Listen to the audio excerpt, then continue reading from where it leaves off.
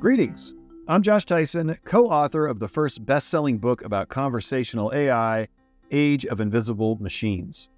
The book explores the learnings of conversational AI veteran and OneReach.ai CEO Robb Wilson. Each week, Robb and I bring in a guest to continue the conversation we started in the pages of our book. This week on the Invisible Machines podcast, we're talking about the craft of conversational design and how it has shifted from focusing on what we want systems to say to fine-tuning what we don't want them to say. We're talking about the new possibilities and limitations associated with large language models, the convoluted web of personalizing conversational experiences, conversational analytics, and how something as simple as a 1-second pause can communicate a lot. We're also talking about conversational AI as a force for connectivity and co-creation between humans. And our guest this week is Cathy Pearl, someone with deep roots in conversational design. Cathy is currently the UX lead on Google Bard and is also author of the seminal book, Designing Voice User Interfaces from O'Reilly.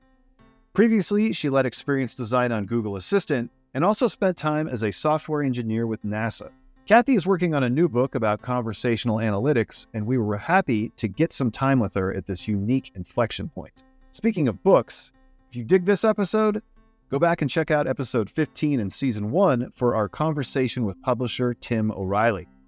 Right now, let's get into this insightful conversation with Cathy Pearl. Something in the air today. The hair, something in the hair. Something in the hair and the air. Yeah. There it is. It's the new hairdo.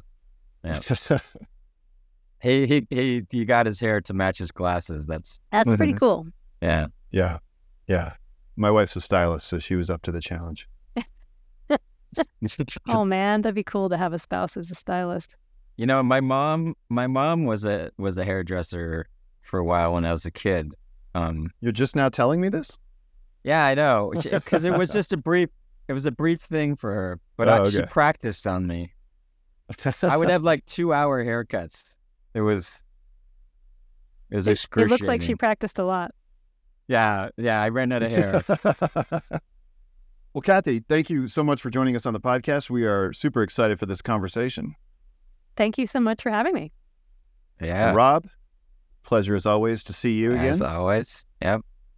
Yeah. So Cathy, you know, you've been playing a part in the evolution of conversational AI for decades.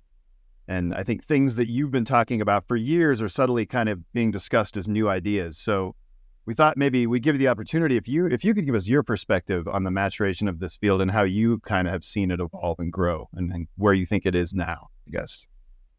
Yeah, I mean, I think back to, I got my start in the late 90s working on automated phone systems when speech recognition and natural language understanding were pretty brittle. I remember we had to write our grammars, you know, what people might say by hand.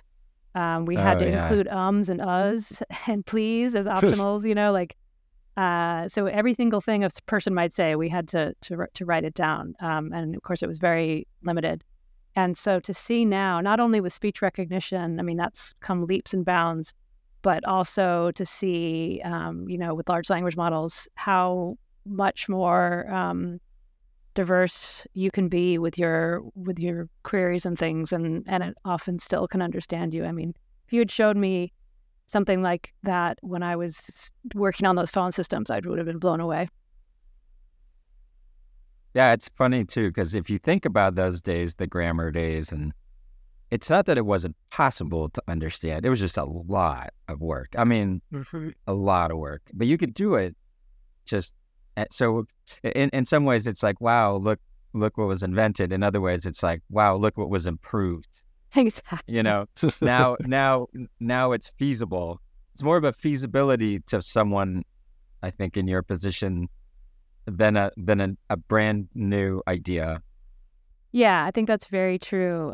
There were things we dreamed of doing back then, and I can remember in the 2000s when statistical language models came out, and that was a step closer to where we are now, where we could say something like, how can I help you? You know, you can say things like this and that. And then instead of having an exact grammar, we could do a little bit of modeling. And that was a very exciting time because we were getting closer to, because we always knew sort of how people spoke.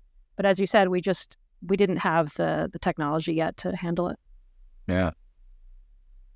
We were just talking before we got on the mic, well, before we hit record, I guess, about how it seems like designing conversational experiences is almost more of a craft now. We actually looked up the word craft to make sure we were on the right track, but we saw this line that in essence, it kind of means building something with care.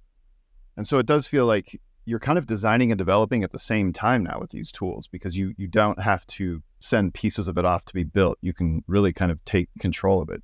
Is that your experience as well? And the scripting, it's like not, you're kind of moving from saying exactly these words to prompting.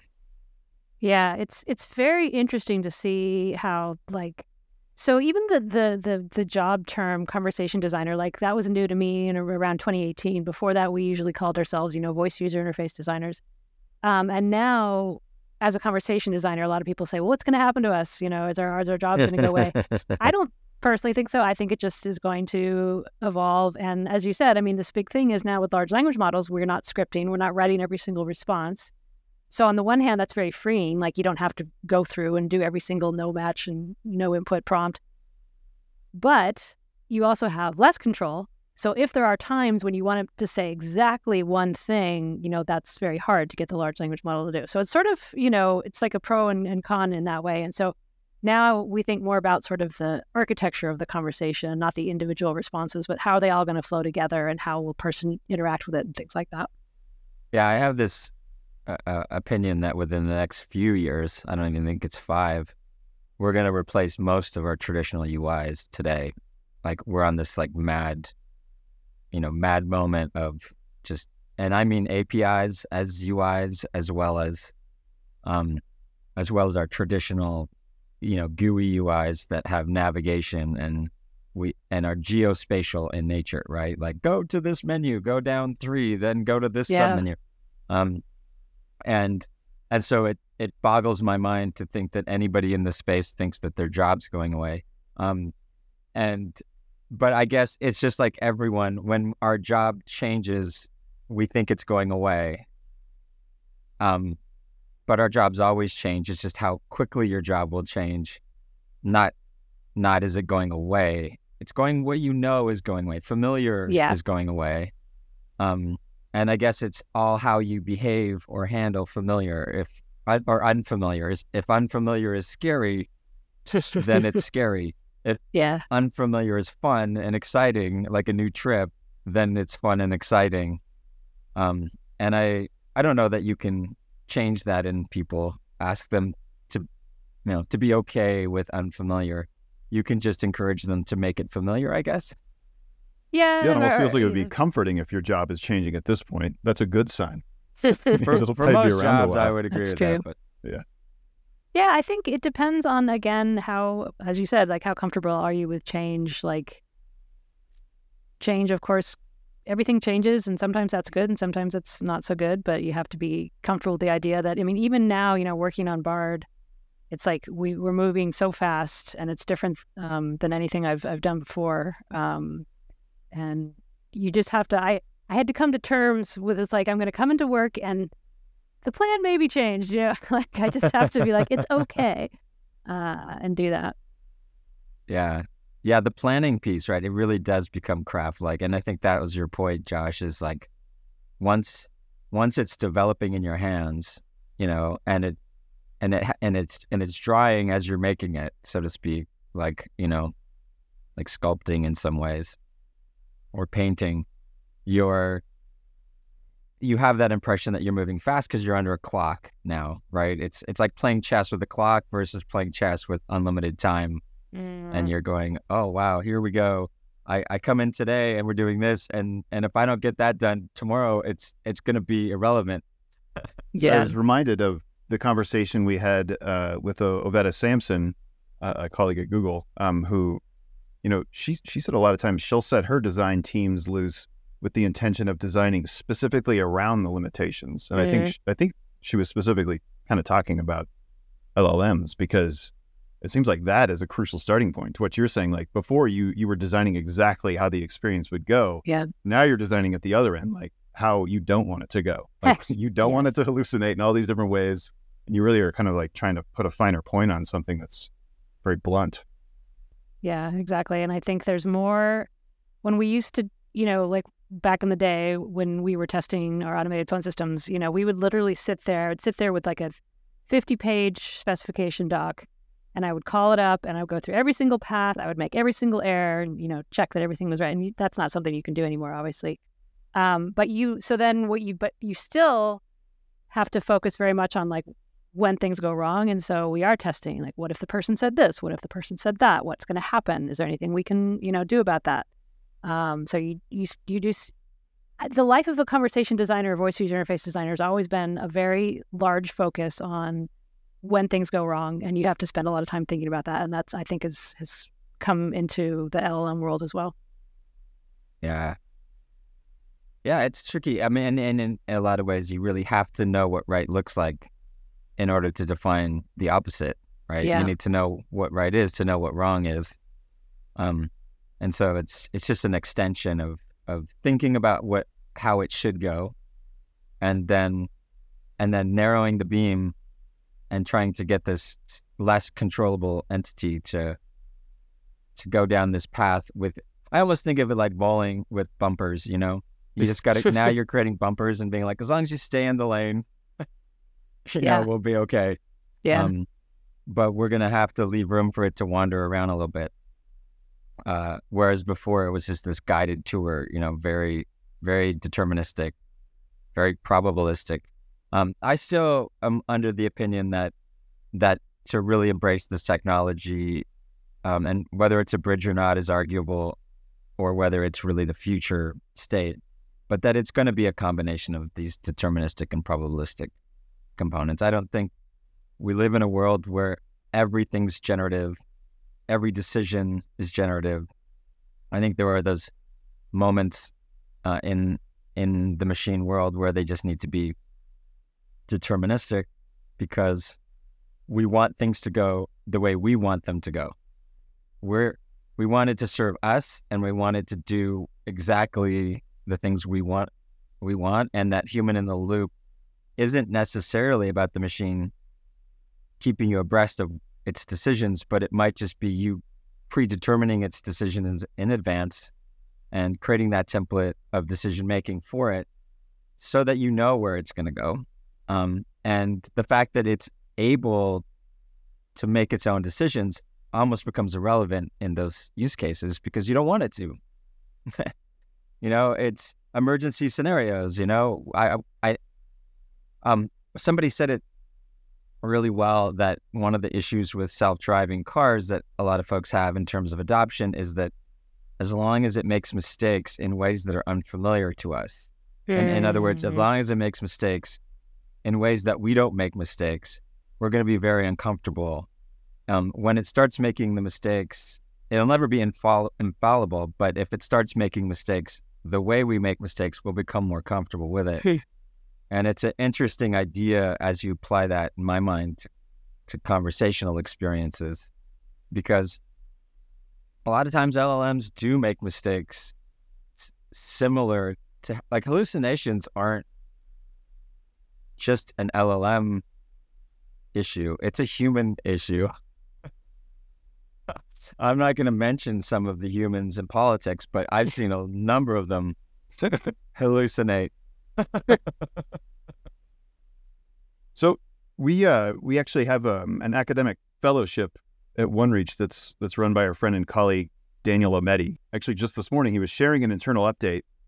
They've been working on some mental health research projects that use conversational experiences, and they had this one that's centered around journals, where a bot, if I understand it right, the bot kind of encourages you to journal, and I think the journaling in this instance is kind of taking place digitally.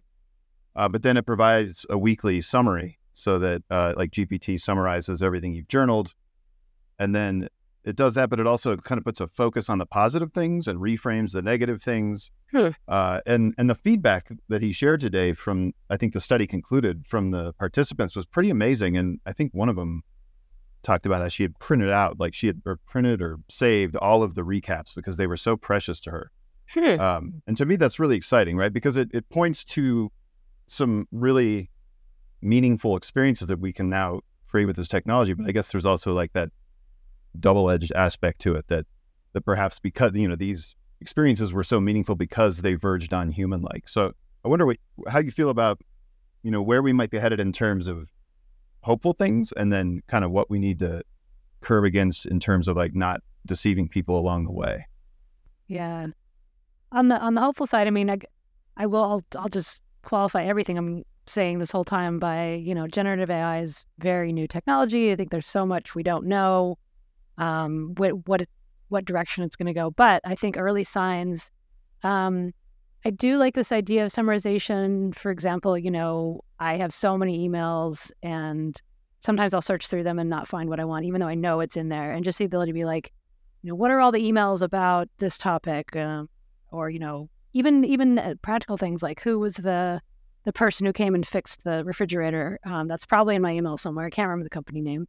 And to have it take care of some of those very low key or, low, they're not like crazy important. So like, I have to have that information, but boy, would it be handy and save me some time and effort. So I think that kind of thing is really promising. In terms of what to watch out for, personally, what I'm thinking about these days is mostly trying to prevent harm. Like how, I think anytime you build a new technology, you have to think, how will people use this to harm other people? Because someone will always try to find a way.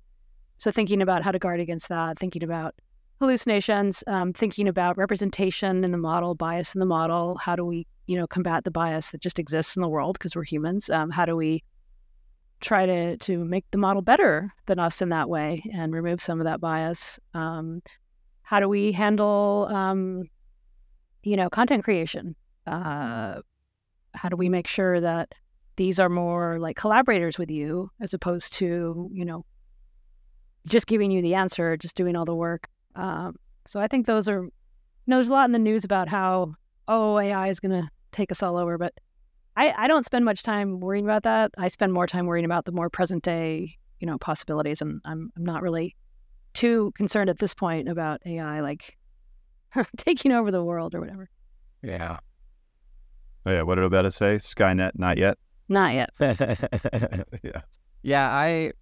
I recently started compartmentalizing a little bit of that into a place of just, we have AI to speak. So AI is a user interface.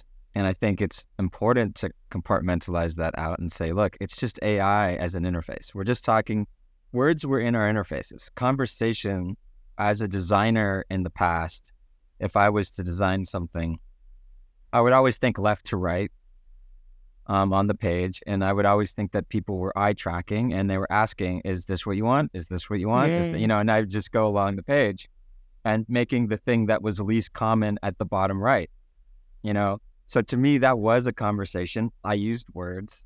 It was just a really annoying conversation, right? Because like you imagine having that, is this what you want? Is this what you want? And I guess it seemed a lot like the first IVRs, right? Press 1 for blah, blah. Yeah, press or say 1. Those are the best. Yeah. And you're like, yeah, press or say 1. Press or say 33. It seems like there's some overlap for the both of you because you have experience working with IVR systems, and I think Robb's response to working with them was maybe similar to yours. He's like, I want to fix these because this is like the most broken UX I've found anywhere. So I'm going to focus in on this. And it's interesting because it's changed now from, it seemed like the general attitude around IVRs and things were like, users put up with them begrudgingly, and businesses were willing to use them because they saved enough money that it was like balancing out with the amount of attrition they were likely to cause. But now we've kind of opened this new door where it's not like you can just make the experience better, right? It's not like you just improve this IVR experience so it's a little more seamless. You can actually create these whole worlds of experience where this conversational agent is guiding you through some of the same things that might have existed in a phone tree, but it also has this layer of context because it's, it can look through emails and find things in unstructured data that are useful. And so now it can provide this whole tapestry experience, which, is quite a bit different, I suppose, than where you both started. And that's not a question either, I guess. Well, I will comment on that though, because it's really true that IVRs get a bad rap. And I used to, when people would say, "What do you do for a living?" "Oh, I make those automated phone systems." "Oh, I hate those." And Saturday Night Live was making fun of them. But to the point we were talking about earlier, there are some that I've worked on or I've encountered that are actually, I think, really good. There's a lot of bad ones out there, but if you are given the time to really, as a designer, to really do a great job, like there's one, my favorite was I worked on 511, which is a Bay Area traffic and transit system. And this came out before most people had cell phones, certainly before smartphones. And so if you were out and about, you really couldn't check in on what's the traffic, how long will it take to get here, when is this bus? And so, millions of people would call that because there was no operator to call. There was no alternative at that time if you weren't at your house to get that information. And I got to work super closely with the local transit organizations. And I think we put together something that really was valuable to people and something that they actually liked interacting with because it gave them information they couldn't get otherwise. Yeah, people are funny. I think I've said this for a while. It's whenever they think about calling and getting a human, they always imagine the unusual happy experience of it rings and within 20 seconds someone picks up and they're nice and they want to talk to you and they solve your problem and then you hang up. And you find that the management of these companies also think that's what's happening. Like they think that's like they're clearly not listening to any of their phone calls because that's not what's happening, but they think that's what they're providing their customers. And they think, well, who wouldn't want that? And they forget, whether you're a customer or not, that most of the time the person that's picking up the phone doesn't want to talk to you. Like the turnover rate in call centers is super high. They're not like it's their job. Like this is, if they had a choice to come in and do this for a living or take the day off, they would definitely take the day off. So it's, a lot of these questions are, would you rather talk to an IVR or someone who doesn't want to talk to you? Well, I think there are a lot of agents out there who are doing a very good job faking it, at least you get some very friendly agents. But yeah, I've sat in call centers and listened to calls. It's been a while now, but when I was working on a mobile healthcare app, we had an avatar you could have conversations with about your health. And I sat in the UK in the 111 call center, which is not the emergency line, but the just general, medical line. And it was really incredible to hear those conversations because, again, like you were saying, the people at the top think, oh, this is, for example, with 111, they have a questionnaire that they walk the users through to try and see what are your symptoms, those kind of things.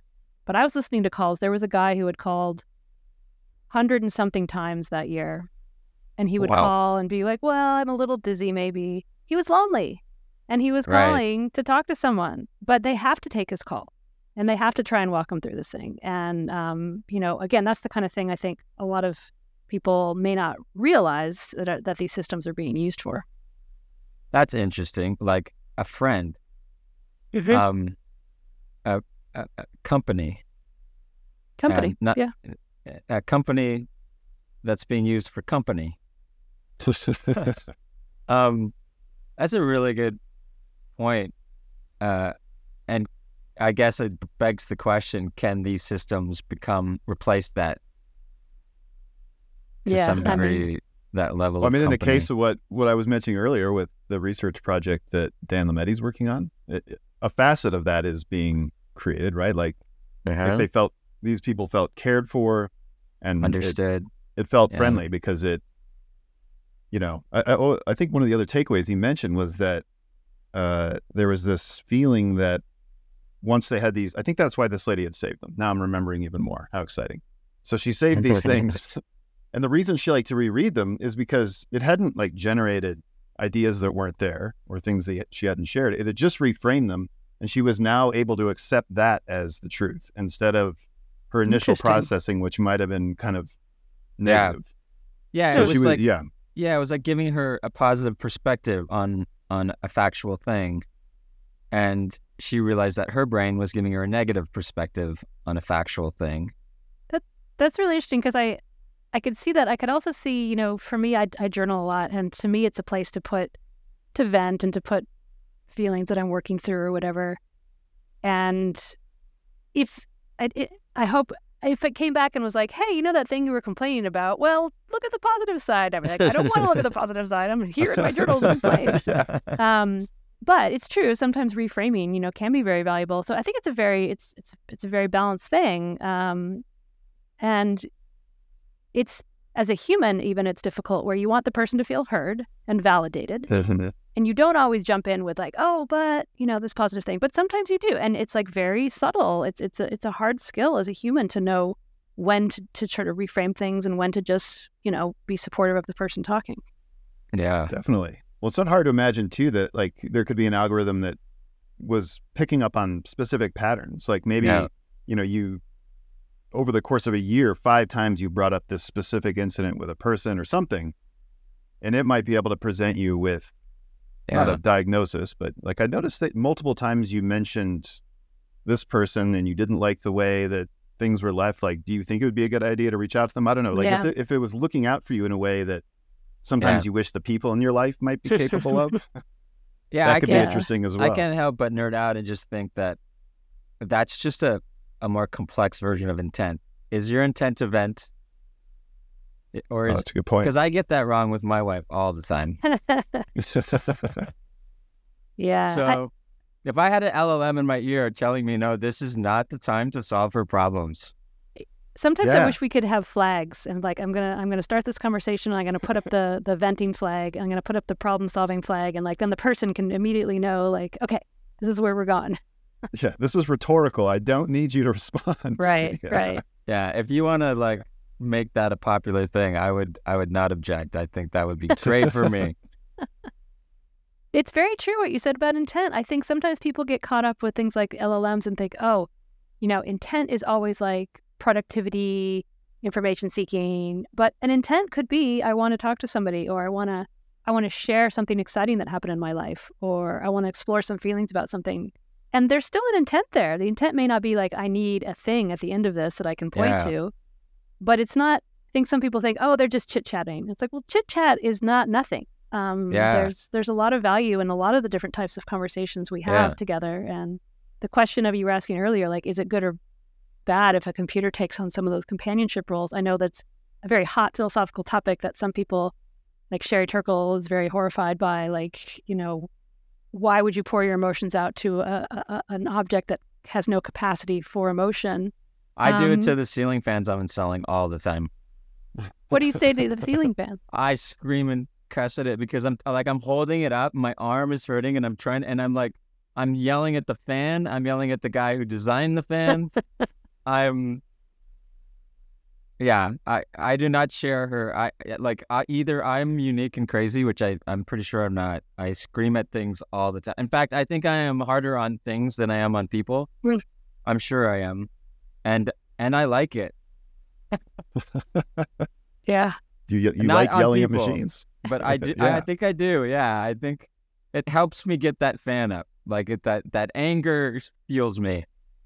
Well, there's got to be a use case buried in there, right? Like some sort of like bot that is just a sponge for abuse, and maybe it would have to know, because I guess you often don't want it to say anything to you. Yeah, maybe you just want to see it devastated at the end, like those crash rooms, where you go in and just destroy them. Yeah.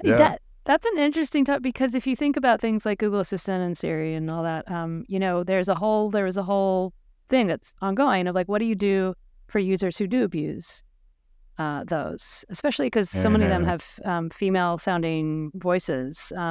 There's been some research showing that people are more abusive to the female-sounding ones than the male-sounding ones. But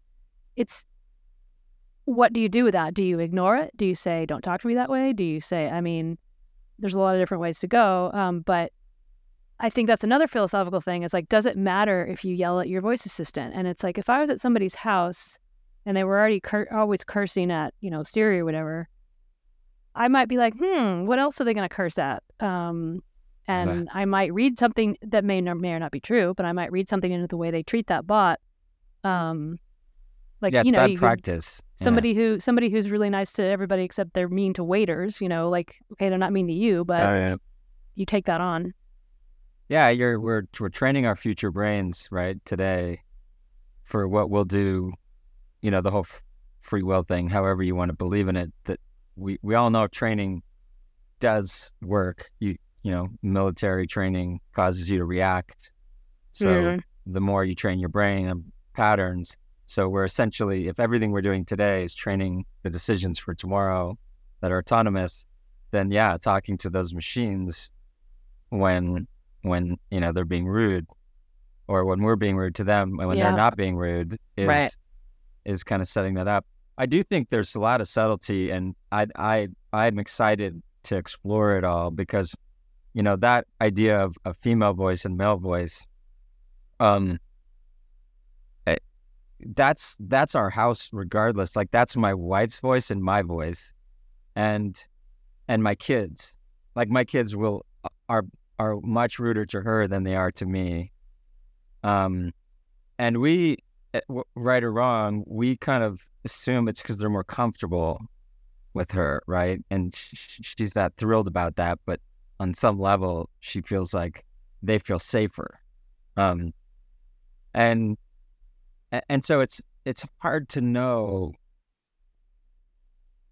I think what it comes down to is there's some sort of world in which alignment is absolutely necessary, and then there's some world where we don't understand the human brain well enough to start manipulating people through these systems intentionally, like by design, because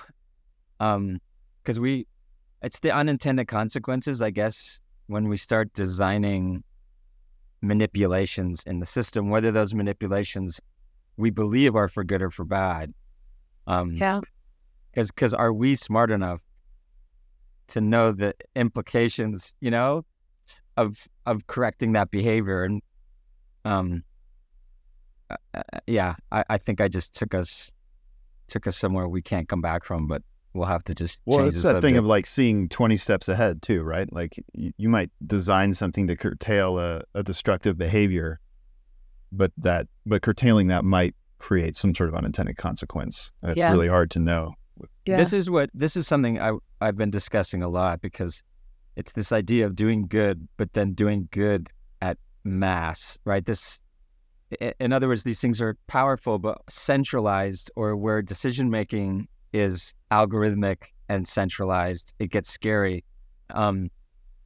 Hey, everyone asked, their AI assistant what they should eat, which vegetable they should eat daily, and it said carrots, and now there's a run on carrots globally, and like all farmers are dumping their current products and just growing carrots, and the soil is isn't getting the diverse, like, just all positive, right? Except just the fact that this algorithm's too simplistic and it's too broad.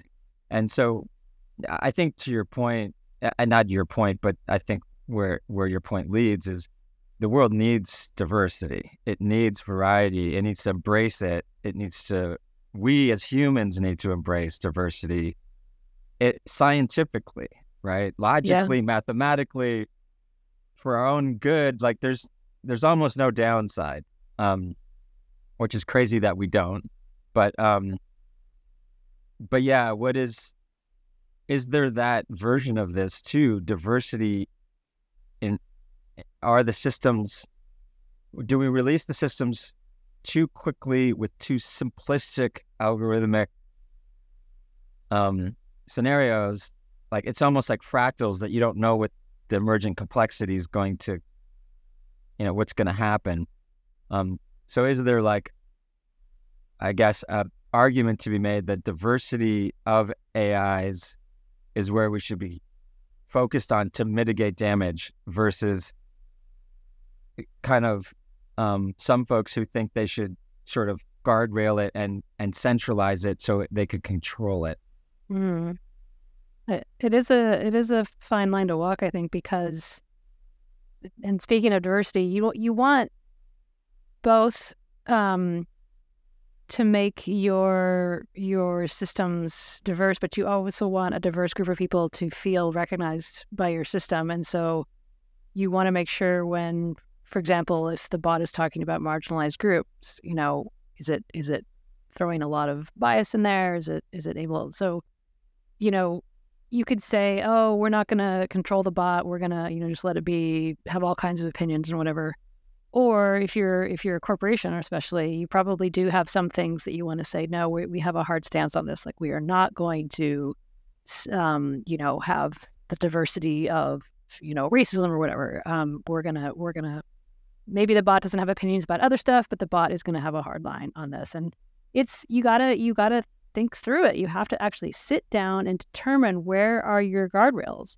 How many do you have? How cautious do you want your system to be versus how, just let it go? And I think that's exactly the kind of thing that I wish, when the media is kind of scaremongering, being like, oh, renowned scientists say AI will take over the world. I'd rather shift the conversation to be thinking about, when you're looking at a response from a bot, how can you tell if it's accurate? How can you tell if this is reliable information? And, really start teaching people that kind of stuff, as opposed to some of these other, wilder things.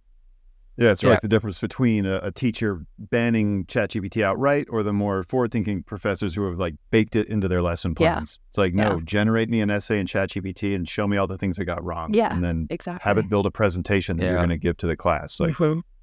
Yeah, I think one of the most helpful guardrails for me is to just that delineation we were talking about, the logic, like AI making decisions for us versus AIs communicating with us.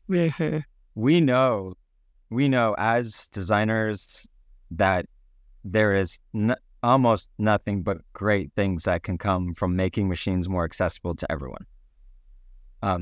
Not allowing subsets of the population access to machines and others alienated from them. We know that that's almost all positive.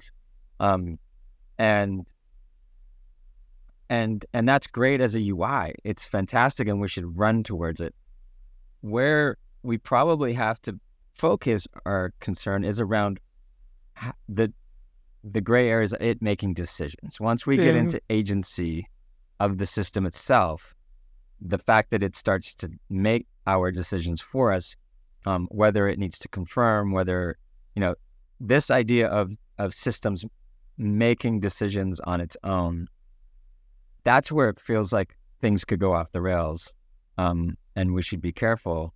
And I don't know how important it is to humans' happiness to have machines making decisions for them. Like, I think there's a lot of science to say anybody making decisions for me, whether it's a human or a machine, will make me unhappy. Well, I mean, I would think it sort of depends on the decision. Like, if you have a human assistant and you're planning a business trip, and you say, book me a hotel in DC or whatever, I would, if I had an assistant, I would want to empower that assistant to go ahead and book that hotel without coming back to me and saying, here are 5 I found. Like, I'm hoping they know me and my preferences well enough that they could just make that decision for me.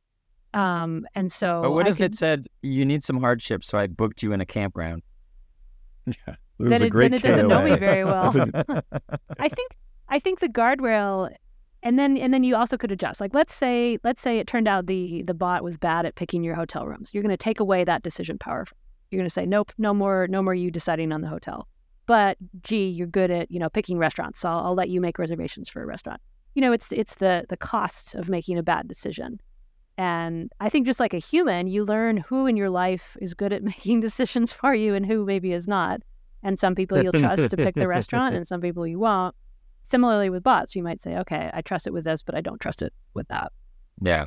Well, there's like a trajectory, right? Where maybe first couple instances, it is presenting, here's 5 hotels I think you'll like. And then next time it's like, here's 3 that I think you'll like. And here's 2. And then it gets to the point where, yes, you can just trust it to handle that.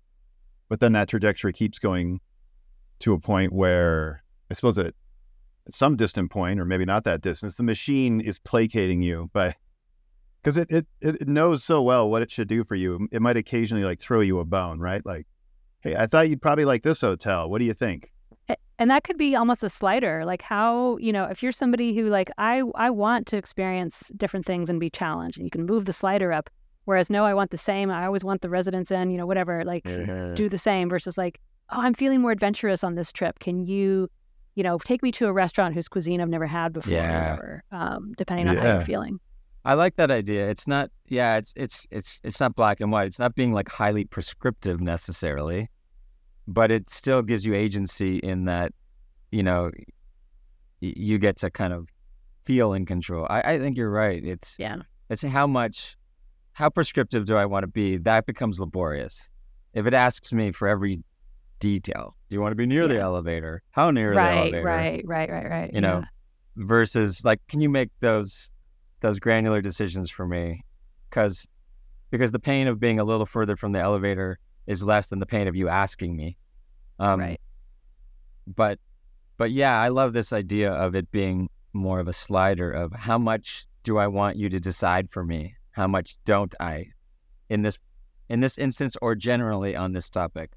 It kind of brings up a concept that we've been talking a lot on the show. We talked with Gartner on, which is that a lot of the future consumer is going to be these LLMs or these AI systems, whether it's buying ink for your printer or a lot of those laborious decisions of what to buy.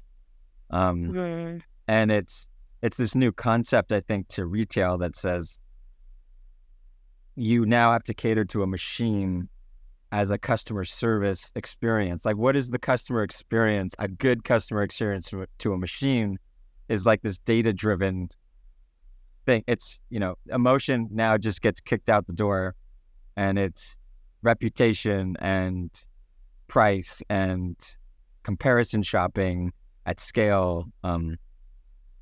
It's gaming the algorithm on the other side, right? Kind of interesting idea to me. I keep coming back to the idea that machines become like one of the consumers in our ecosystem of buyers. I think they said 20%, something like that, in the next 5 years. Yeah, I believe so.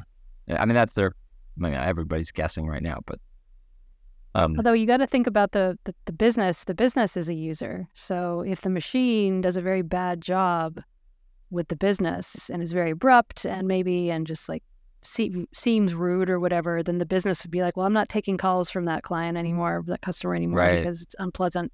So the bot still has to behave in a way that the business will want to have that relationship. Yeah. This is the sort of, these bots keep calling me, I need to get a bot. Yeah. Which puts us in this crazy ecosystem where personalization becomes, nearly infinite in ways, right? Like the better you keep training your personal assistant, the more it can cater to your needs. But then it gets to the point where like how much personalization do we actually want? Like, I think maybe instinctually we might answer as much as possible, but like you're saying, like we don't really care how close we are to the elevator, so you're having to calibrate, I guess, individually, which things you want control and input on and which things you are less concerned with. And that's going to be different for every person and potentially for every business as well. Yeah, you bring up like a super complicated design challenge because we've had this technology for a while, right, on even graphical UIs to customize the page for each user, right? In fact, I think when a lot of the, logical engines came out in the day, everyone's like, oh my God, everyone's going to get a web page designed for them. But then you realize like there aren't enough designers in the world or budgets to like design all these variations. Like the problem is so huge. But now we see that opportunity exists with LLMs, that each person could have a unique experience if provided contextual information on that person. And then what does that do to design when, you, like you said, I think it becomes more of an architectural design, because now what are you testing? You can't, you just have to watch it in the wild and you have to iterate. So it seems like we go to this place from design up front and waterfall, which is what you had to do back in the day, to like too agile for agile, where you're watching it like hourly and daily and making adjustments based on, this this observation, or possibly an agent observation, of where things are going wrong, and it's almost like real world traffic control, right? Like it's interesting when you get into hyper personalization, because it's you get out of the world of predictability and into the world of full guardrails, right? It's stay in the zone. And it veers sharply into like privacy issues too, right? Like if your assistant has access to your journal and knows that you've maybe had problems with a certain person over the years, and then your assistant is talking to the hotel's assistant, and while the hotel like itself could never release a guest roster to a person, maybe it tells the bots communicate that. So it does you the favor of not booking you in the same hotel with someone who, you've had bad interactions with in the past. And like, is that worth enough to you to allow it to do something that might in some ways feel deeply intrusive? Yeah, that's a good question. It makes me think about that Isaac Asimov's story where it got to the point, I can't remember the name of it, where it got to the point where humans lived completely separate physically. Like each person had their own space, and they would use, virtual communication for everything. And it got to the point where it was almost like repulsive to be in the room with a real room with an actual person, because everything was one, step removed. And definitely don't want to get to that point where it's like, I have my AI, I'm upset with you, but I have my AI talk to your AI to tell it that I'm upset with you, rather than me just talk to you. So obviously that's not a good path to go along. But the other thing I think it's really hard about personalization is sometimes I'll see people say, oh, well, we have a type of user. This user likes, fancy graphics. This user likes a very, short conversation. And there may be some tendencies there, but there's also just you as a person. It depends. One day I might want to have a long, leisurely conversation. One day I'm in a hurry. I agree with that. One day I'm in a good mood. One day I'm in a bad mood. And so the bot can't just be like, I have my preferences set. This is how we're going to communicate. When, maybe that evening I want to have a different type of interaction. So it has to be very flexible. Like that's humans. like a great example of like those blunt algorithms.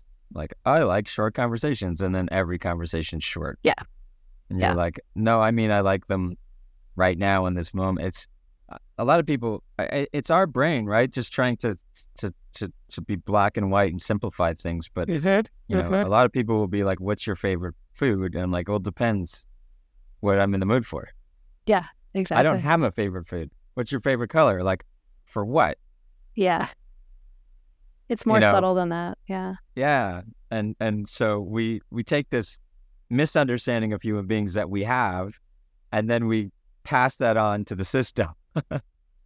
and then the system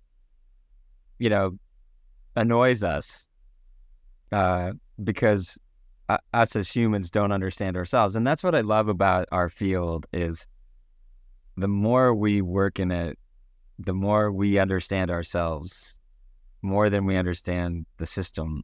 It's like an exploration of humanity and how our brains work, and I love that. It is, and I think the conversation designers who are passionate are ones who are very interested in humans and how humans communicate, and then they try to apply that knowledge into a constrained technical solution. I've gotten a lot more interested in the field of conversation analysis, which is the study of humans talking to each other in the wild, and like what lessons can we learn from that, because it used to be thought, I think, before conversational analysis became a thing that, there wasn't really, conversations are just conversations. There's not a lot of patterns, not a lot of things, you can really measure or examine. And conversation analysis has shown that actually there are a lot of ways in which people talk to each other that you can really start to notice, patterns and see things in the way that people talk to each other. I think it's fascinating. Yeah, it's like those folks who are like human lie detectors. They break down our facial expressions, our words, and they can determine, just from, I mean, that could be for anything. And there's patterns to be uncovered that, of course, we don't see, or we do subconsciously pick up from each other. That we, Dan Lametti, who was mentioned earlier by Josh, who works with us, his area, one of his areas of study is how when we talk to each other, we harmonize. and the frequencies of our voice actually start to match. Yeah. So that's another thing that's interesting is if you're reading people, let's say we go down to the harmonics, right, of your voice and actually look at that detail and that data and put that into the system. The interesting thing is you also are influencing it though, and they're influenced by who they're talking to. So when you're trying to measure, on that, you also have to try to get a good scientific experiment. You have to not be, tainting the experiment with the other side. So so who are they talking to? What is the behavior? And if some people are more, sort of chameleons, right? They match who they're talking to more than others. They have a mirror. Then all you're doing is studying the person they're talking to, not them. Which I guess you could put into the equation, though. You could possibly study the behaviors of the person, understand who they're interacting with, and then subtract that from the equation and try to figure it.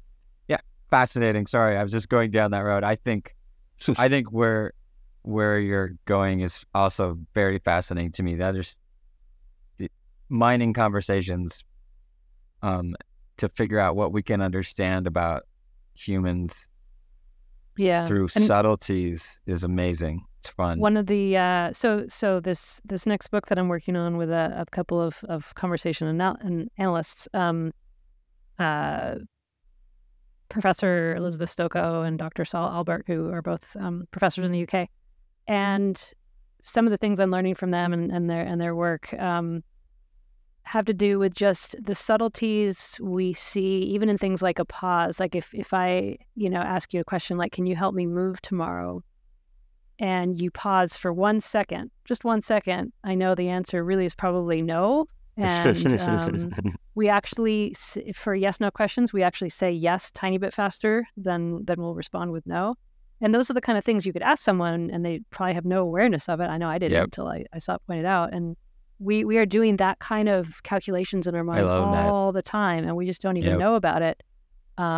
And so when you think about designing conversations for computers, which of those things do you want to implement in your computer-based conversations? Which of those things are you saying, no, that wouldn't be a good idea to include in ours?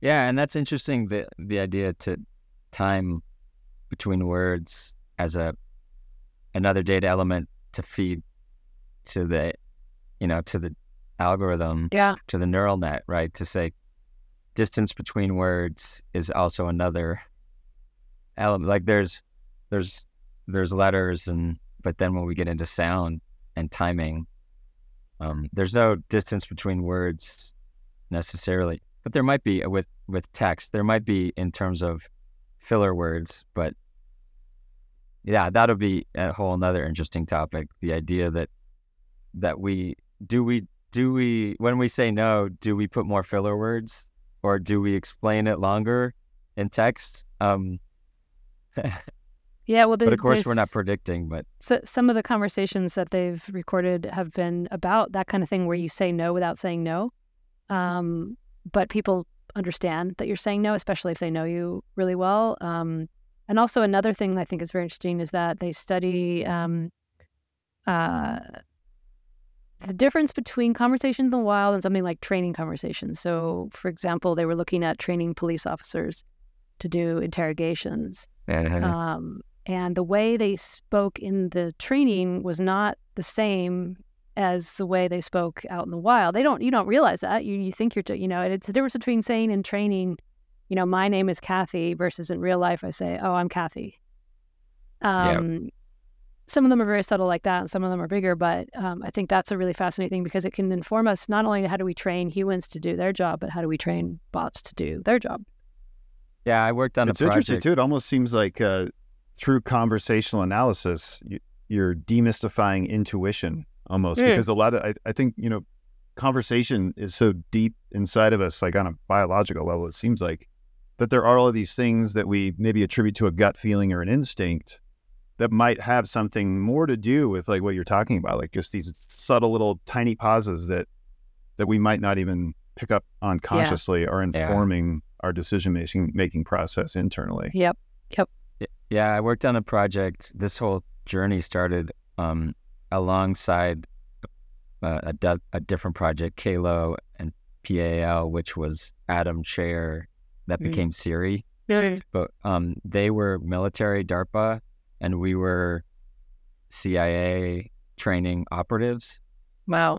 And that was the thing is, in order to train operatives, you would run these training sessions, and you would have, you would try to create scenarios in rooms. And a lot of people don't know this, but a lot of operatives are introverts. That's like a big part of that persona.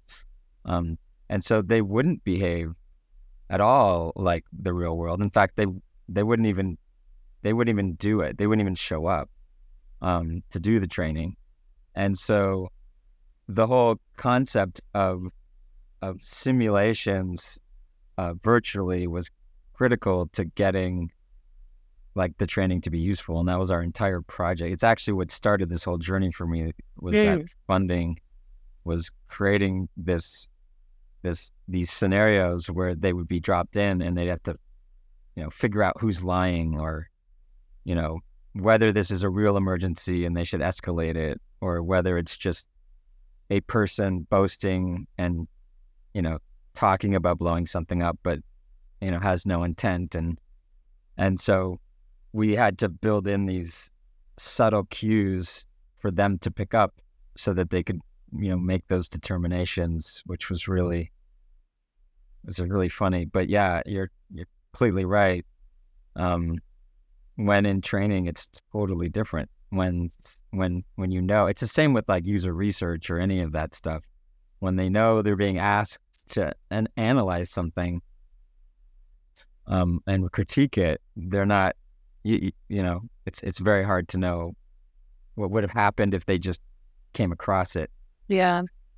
There's another thing they look at as mystery shoppers. Like if you're, tasked with calling a restaurant or a doctor's office to sort of, sort of subtly test how the person handling the calls is doing. And so you pretend to be a real customer when you're not.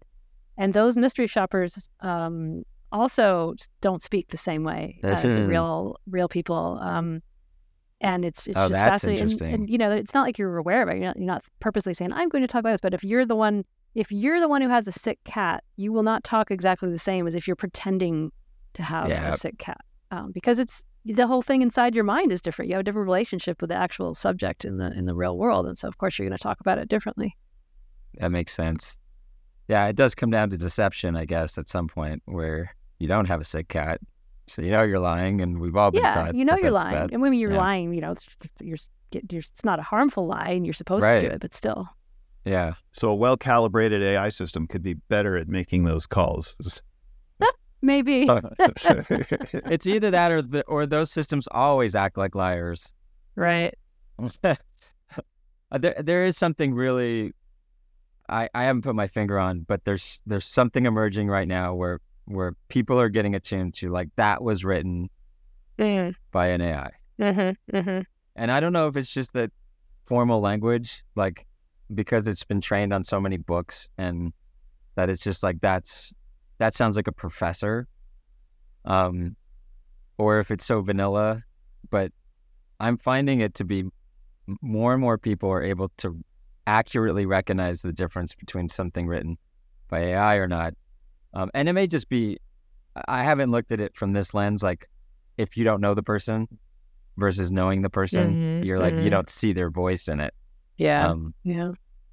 Yeah, I definitely have seen articles where I'm like, this is written by an AI. And I'm trying to put my finger on what it is because, they're grammatically correct and they're generally making sense. But then there's just some oddness to them where you're like, someone just wouldn't say that. That's just an odd thing to say. But what is it? What's odd about it? It's subtle. Yeah. I suppose if we could figure that out, we'd be able to detect what's written. That'd be useful in the world. Yeah. Sometimes, of course, there are students who accidentally don't delete the part that says "I'm a large language model" in the middle of their essay, and then that's a bit of a tell.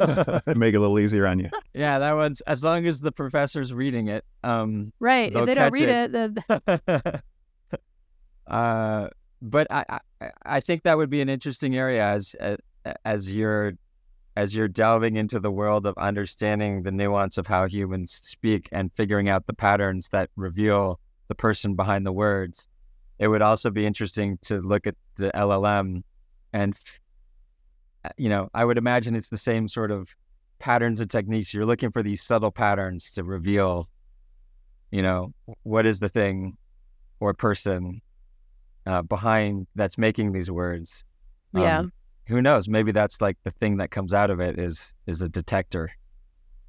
Yeah, and this is reminding me another thing that I learned recently about in conversation analysis is the idea of recipient design, which is really just designing your responses in the conversation to the context of who and what you're talking about. And I was thinking about, I was in the UK this summer and I was buying some I forgot, I've just forgotten what they're called, some tea cakes, Tunnocks tea cakes, and they were, I was buying some that were milk chocolate, and the woman at the cash register was very chatty, and she's like, oh, do you like the milk chocolate better than the dark chocolate? And I said, well, my son likes the milk chocolate, so that's what I'm getting. And she's like, oh, well, the dark chocolate ones are very hard to find, so you should buy some of those right now too. And she turned this recipient design concept into a sale. She's like, oh, she asked one question, do you like the milk chocolate ones? And now she is selling me the dark chocolate ones as well, because she bothered to ask a question. And not to say it's just good for sales, but in general, when you're trying to work with somebody, if you ask them a few questions, you can learn a bunch of stuff that might be relevant and helpful in the moment and design your interaction towards that. Yeah. Yeah, I guess it's the whole, we all think that we need to say something smart, but in reality, likability is about letting someone else say something smart. Yes. And yeah, there's that thing where, if you want to be considered a good conversationalist, ask someone a lot of questions and they'll say, that was a great conversation, even though maybe they did most of the talking. Because it was all me. Yes. Yeah, as Rob mentioned, my wife is a hairstylist, and I think her ability to ask a lot of good questions and listen. I mean, she's really, really good at what she does technically, but I think there's this whole other relationship that exists because she's become an expert at just asking good questions and listening and following up. And it's really hard having, worked in the room with her at times. It's hard to overstate the value in something like that. And so I think being able to bring that into conversational design is really powerful. Yeah. I think so for sure. I know we talk a lot about personalization, and I think a lot of people view that in the terms of what do I know about you permanently? I know you're vegetarian. I know you like a room away from the elevator. But there's just also so much of the in the moment. Right now, I can tell that you're in a hurry or that you're stressed out or that you really want to get this done, or, just in the moment stuff that can really steer in a good way the conversation you're having with the bot to get what you need. And you don't have to be like, oh, now I have to remember all these things about this person. No, it's just fleeting in the moment, just what I need to know in order to get what you need. Yeah, what you were saying earlier, not just, oh, they only like terse communication, that's all I'm going to do. It's like what you're saying. It's like, oh, I know, I'm looking at their schedule. I'm there. If the bot is your assistant, it knows when you're in a hurry and it can make those judgment calls, which is interesting. Yeah, I've said it numerous times. I think art is too narrowly, defined in our culture today. And I say that today because I think before, it's getting narrower and narrower as time goes on. We decide that art has to have paint or has to include drawing. And I think conversation is one of the most common and most popular forms of art. And I think that co-creation is what we enjoy, not watching somebody do art. We like to do art together. The three of us are making art right now. And the more you don't let watching my kids play and one saying, no, I'm gonna do it all, and you don't get to decide how we're gonna build this. We sort of fight over who gets to do more of the art in a co-creation piece. And if you don't get to participate, you walk away unsatisfied because you didn't get any co-creation. It wasn't co-creation. It was watching someone else's creation and appreciation for our art.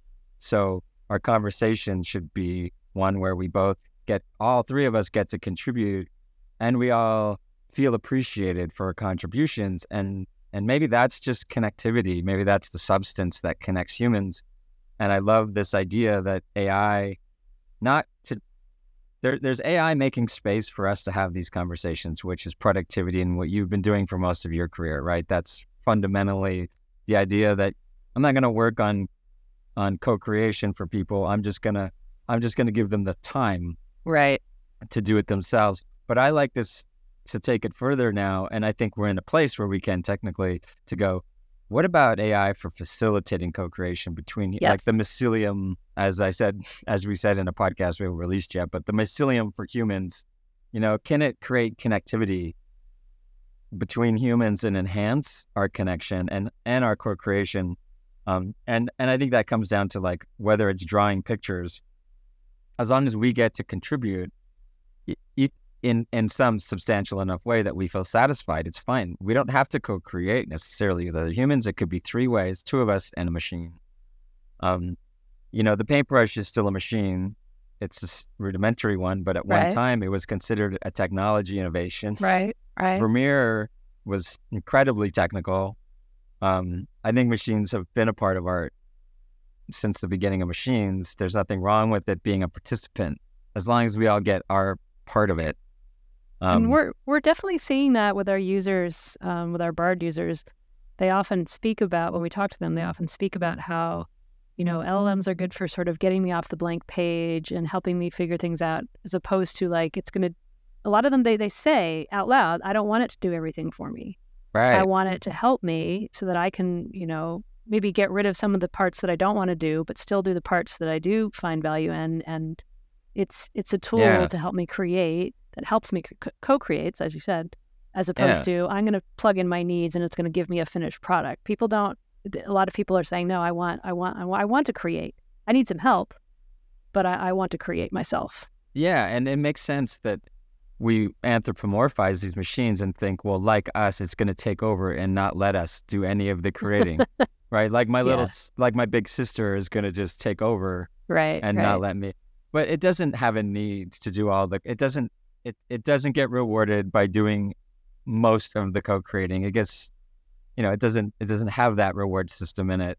It's going to do as much co-creating as you want it to, and that can almost be the perfect playmate in some situations, because it does leave room for us to do as much or as little co-creating as we want, whether it's making room, like in the past with IVRs, making room for us to get, in that example you said, what was the ultimate benefit in San Francisco was it freed up more of their time to do what? Co-create with the 511. Something else. So it can do that, but it can also facilitate us co-creating together, and it could also co-create with us.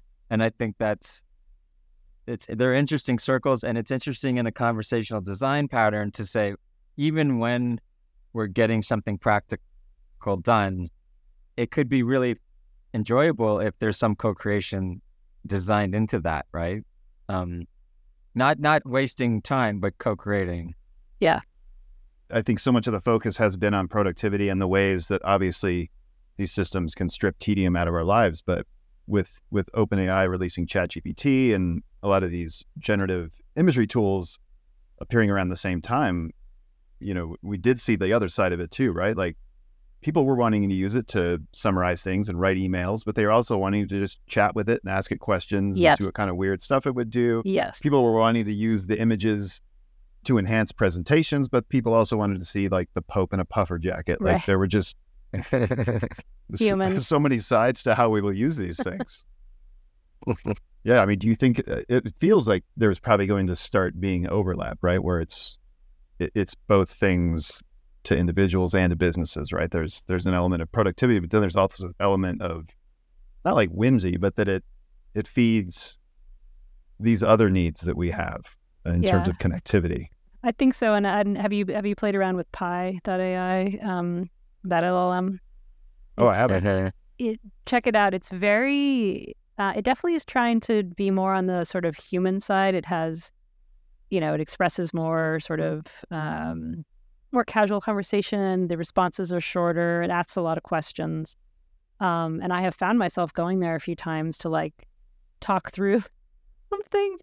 And it really surprises me how well it actually makes you feel listened to and like crazy stuff like that, which of course it's not listening, but it's a very interesting experience that I think has surpassed, that kind of ability that we've ever seen before to go and chat. And like we were talking about, the intent, maybe I don't have a thing I need out of this, but maybe I just want to talk about it.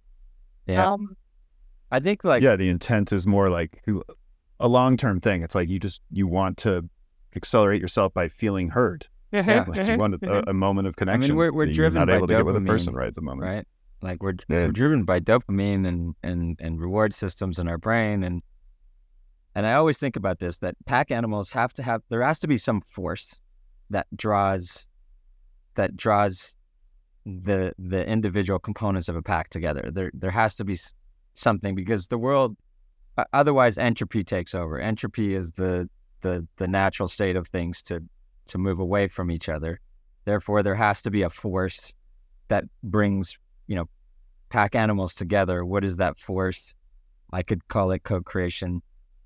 Co-creation provides that dopamine, and that reward system is what brings us together. And so maybe it's just that simple in this whole scenario that, if we're co-creating with pi, it's still dopamine, Right. And we're still connecting and we're still getting that reward. The question, I guess, I don't know, we know the answer to is it a potato chip? Like, is it bad calories or good calories? Yeah. I don't think anybody knows the answer to that yet. And it depends, just like a potato chip, right? Yeah. On moderation and blah, blah, blah. But if you binge on it, then... Yeah, and it's like back to the means and the ends. When that company I mentioned earlier, where we worked on a healthcare avatar, and we had some cases where people with a chronic health condition would do a check-in every day with this nurse avatar, and it would ask them their blood pressure and all these things, and then it would summarize the results and send them to the doctor. And the story that always has stuck with me is there was a woman who was going on a cruise, and she said to her doctor, I'm going to bring Molly, the name of the avatar, with me, like my iPad and my blood pressure cuff. And the doctor said, don't worry about it. You're only going to be gone a week. You really don't need to do that. And she said, but I'll miss talking to Molly every day. And that was a very straightforward, directed conversation. It wasn't fancy. It was asking the same questions every day. And yet we noticed our patients who did that, rather than having to just fill out a form on their own, were much more likely to do that process of looking after their health. And it's like, so does it justify it? You're talking to a machine, but you're healthier because you're doing these things you're supposed to do. It's like a potato chip's better than starvation. Right. Right? It just depends. Yeah. Or moderation, right? It comes down to, yes, in the case where someone's starving, a potato chip will save their lives. In the case where you're not getting enough socialization, as a nutrient, that's kind of how I see it. Then something's better than nothing. Yeah. And I definitely, you said earlier, is more of a like, I forget how you said, but more of an enhancement. It's like, I would not want to live in that Isaac Asimov world where we're like, we like can't even be physically next to a person anymore. But we do know that there are a lot of people who don't have enough companionship, don't have enough human to human connection. And it would be great if we could fix that. But in the meantime, could we add a bit to their life by at least having some sort of interaction when they can't always get the human connection that they need? Yeah, I have a story that I tell, which is, the moment I was in Europe, the train stations there are really good, especially in Switzerland where I was. And, I was just sitting there watching a guy that took money and gave tickets to the train. And I was, of course, thinking his job will be automated very soon. And it, of course, made me wonder how he'd feel about that. Okay. But then I realized, I looked down the as the train pulled in, I looked at this lady trying to pull her bag this heavy bag onto the train, and being the Canadian that I am, I had to run over and help her. In Eastern Europe, by the way, when I did that, I usually got beaten by the lady, like thinking I was stealing her bag. But that's another story. In this particular case, it was appreciated. And I thought, it doesn't mean that he won't be giving tickets. It means that he'll be on platform, helping her find directions, helping her talking to her, interacting and caring about her. Yes. Versus brainlessly just giving tickets. And the reason he'll do it is because these train organizations, or whatever you want to call them, these governments run departments, are going to still compete with each other for who's got the better train system, right? And of course that's not going to end. And so we look at, is there room for improvement in customer service? I think, yeah. And that would be an example of, will his job change? But yeah, in the way I think he'll have a better day when, first of all, he's not sitting in a chair all day. I mean, his health. Yeah. Secondly, he's walking around, he's interacting with human beings. They're appreciating his help versus who says, thank you so much for taking my money and giving me a ticket. And it just made me realize that these systems can really help us if we're concentrated on improving the quality of our connectivity. They really could help. And I think most of us in this field, that's why we do it. We do. It's not to save companies money. Yeah. I think that's a misunderstanding. I think that we want adoption, so we know we have to talk that language. But I think most of us are doing it for much greater reasons.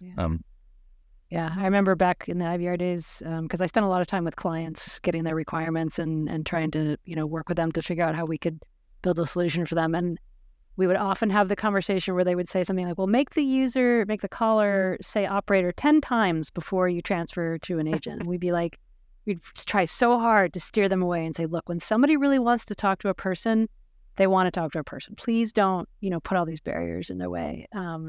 Because there's some things people are very happy to do. And I'm like, check my balance. I don't need to talk to somebody. But if I have a problem, I probably really want to talk to a human. Yeah. So it seems like it's going to be that balance, right? Of knowing like when to meet people with bots, when to meet them with humans. Right.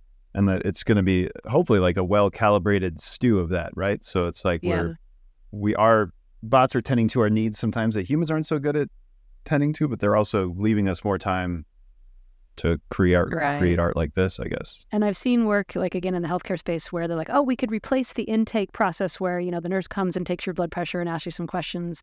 They don't need it. But you forget, what is the nurse doing? The nurse is also often setting you at ease before you see the doctor, before your procedure. They're not just asking you rapid fire 10 questions. They're saying, how are you doing? Oh, and they're noticing things if you answer the question in a particular way. Oh, they seem nervous. It's not just what are the answers to these 10 questions. There's a whole other thing going on there with that human interaction that I think sometimes people are like, we can automate that, when it's like, well, what are you going to lose if you automate that human interaction? Yeah, and what is she doing? Like now picking up the phone and answering, simple questions instead of the intake, that's crazy. Have something else answer the simple questions so she can.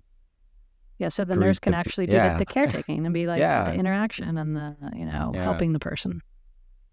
Yeah, so I guess the way to navigate this is just for all of us to understand ourselves better, what we want. I think this misunderstanding that we want productivity, and that we measure ourselves on productivity, and that's what makes us happy, is being productive. Right. Is just so false. Yeah. Well, this has been a great. Sorry, Josh. Did you want to? I was. Oh no, I was going to say thank you for making art with us today. Yeah. This has been a lot of fun. I really appreciate you taking the time. Yeah, no, my pleasure. Thank you so much for having me on and working around all my schedule and all that kind of stuff. Awesome. Yeah. Oh, not a problem. This is great. Thanks, Cathy. Glad we finally did it. Yeah. Hey, thanks again for tuning in to Invisible Machines. Don't forget to follow Invisible Machines wherever you get your podcasts so that you can hear new episodes as soon as they drop.